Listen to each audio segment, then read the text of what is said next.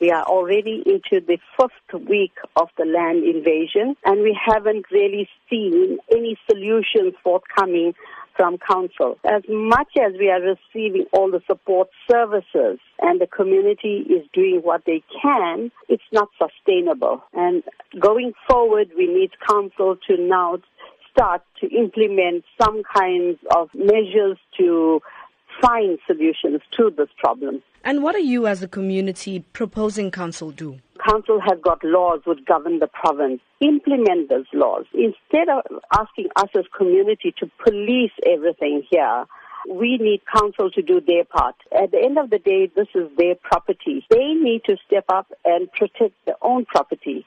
To start off with, they need to put in signage. They need to put in fencing. If it means they need to bring in their own security to protect this land, they need to do that.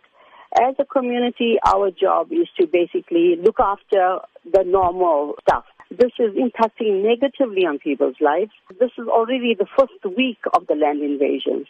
Day after day, we are being faced with this problem where invaders are coming in, digging trenches, marking off property, and we need to police that. And what are you suggesting as a long-term solution? As a long-term solution, council has to step in. They need to take control of what is going on. In other words, this is a criminal activity. Number one, it's not allowed.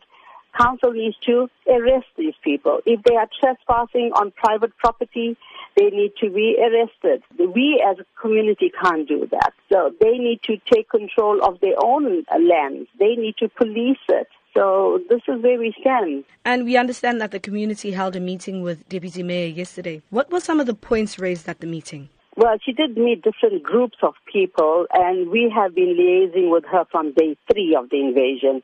So they have done as much as they could to assist us on the law enforcement side.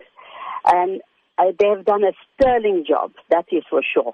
The support from Metro, from the land invasion units, from the public order policing, from the South African Police Services, you cannot measure the type of service we've got.